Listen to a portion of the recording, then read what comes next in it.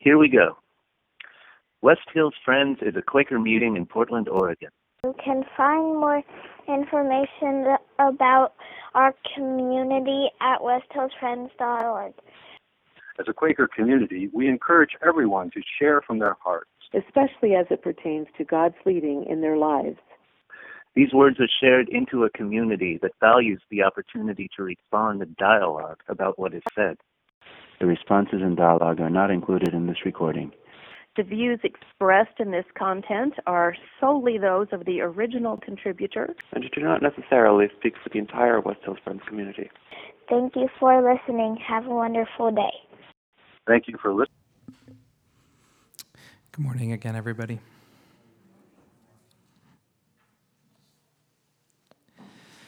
A couple months ago, Mike gave us a message about everyone being only 15 seconds from tears.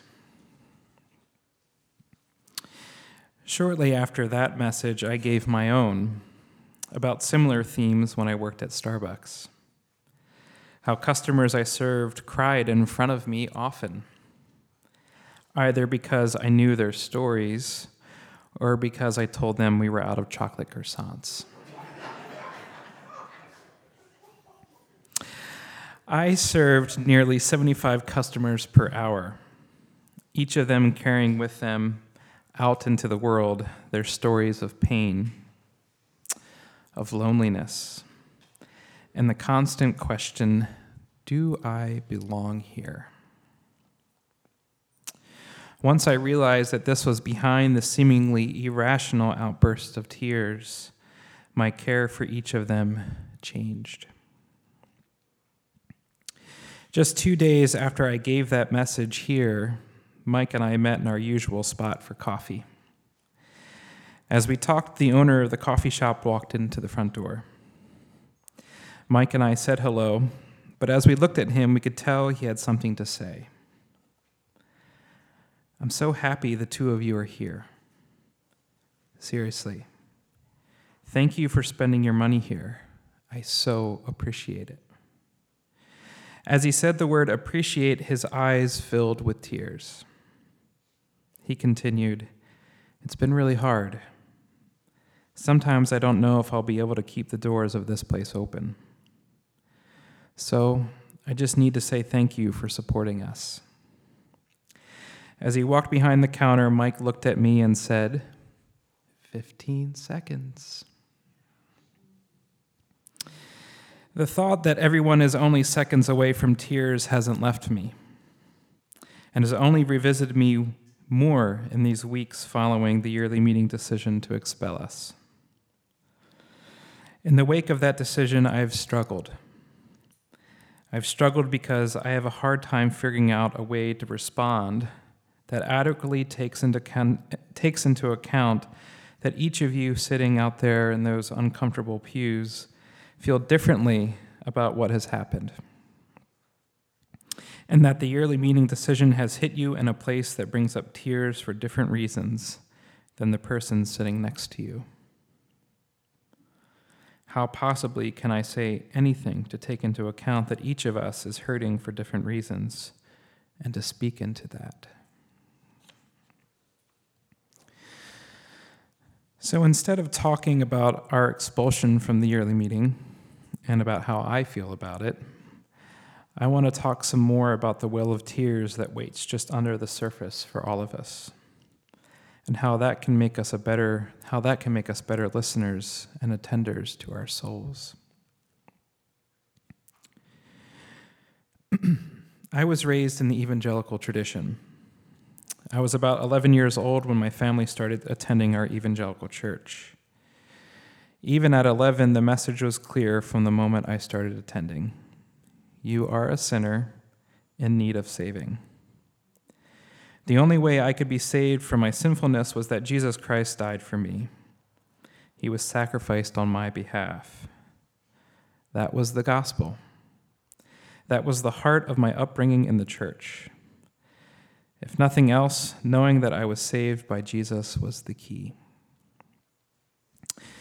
So, when it came time to read the Bible, every word was read through the lens of my depravity, my guilt, my shame, my tendency towards sin, towards temptation. It was read through the lens of my constant need to be saved from myself.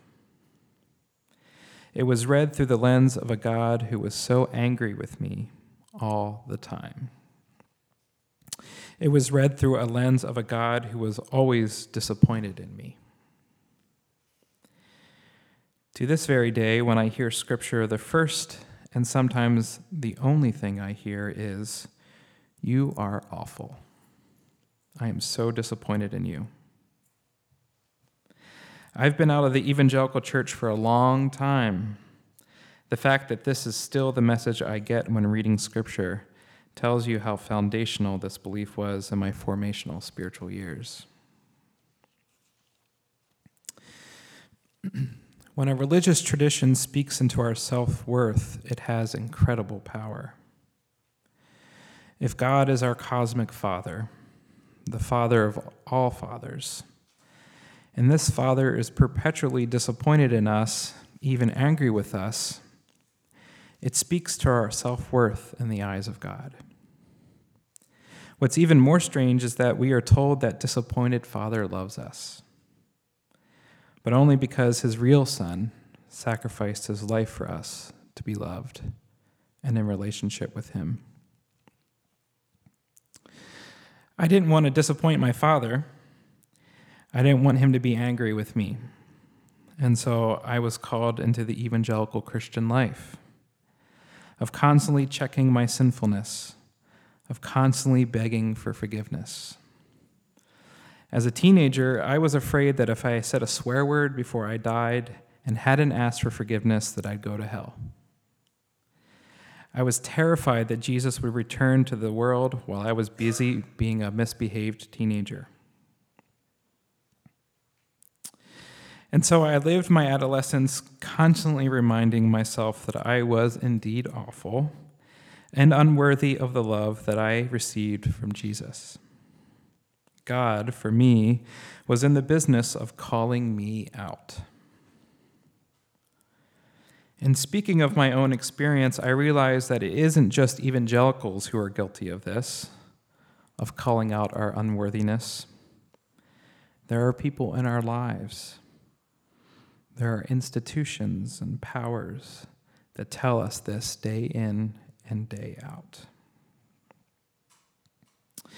My formational years as a Christian created in me a sense that God didn't like me, and that Christianity existed to constantly call out my sinfulness and lack of obedience. This has obviously colored the way I still see God, even though I've done my best to abandon this understanding of who God is. What I want to suggest today is that maybe we need to know that we are beloved, that God actually, likes us. What if we can begin to hear this, that we are beloved first and foremost? What if we can begin listening, just a little at a time, from a knowledge that we belong and that we are indeed loved and liked? For the last couple years, I've tried my best to listen in this way. So when I hear the words of Jesus, I try to imagine that I am being invited into a new way of seeing the world. I am being invited to seeing my place within the world in a different way. What if Jesus is calling me out of a system that values boundaries and is calling me instead into a system that has no limitations on who is loved and welcomed? What if we begin listening to Jesus not from our own shame, but from a place of love? What if we see that Jesus is so gosh darn excited to have us be a part of the new story, a story unfolding against the powers and institutions that have made it their business to tell us we don't belong? What if we heard Scripture and knew intrinsically our place within a world steeped in love? I know, it's hard. We've been hurt. I know it's hard when the world has only ever seemed to tell us that we are not welcome unless we fit the script. I know it's hard when we've been told time and time again, no, you are not welcome here. It isn't enough, I don't think, to walk into a knowledge of being beloved by faith alone. We need to walk into our belovedness by being shown the safety and reality of that love. Wouldn't it be something if the church could be that place? Wouldn't it be something if a community of people committed themselves to surrounding each other with a love that was real and tangible, a love absent of strings and stipulations? Wouldn't it be something if this community was assured that it was blessed by a God so in love with human beings?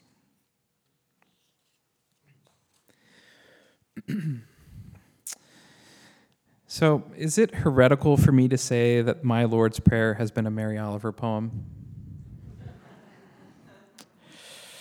For about 4 years, I interned and pastored at an Episcopal church. The repetition of liturgy communicated that these specific words are important enough to say over and over again.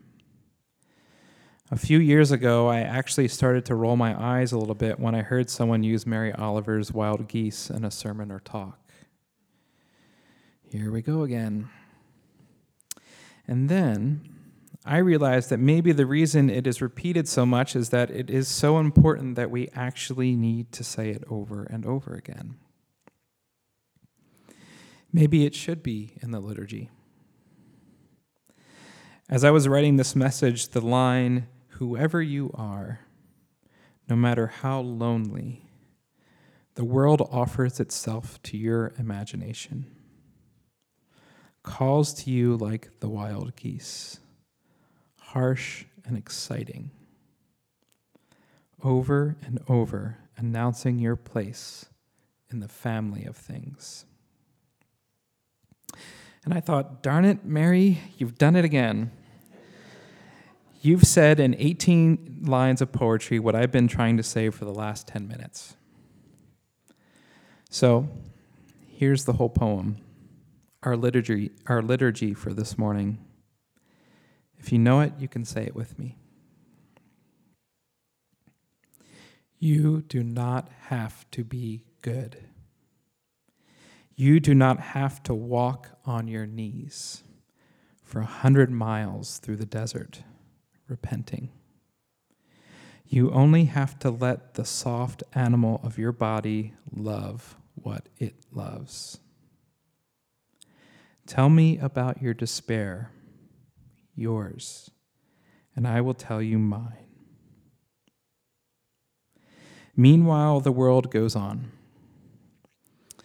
Meanwhile, the sun and the clear pebbles of the rain are moving across the landscapes, over the prairies and the deep trees, the mountains and the rivers. Meanwhile, the wild geese, high in the clean blue air, are heading home again.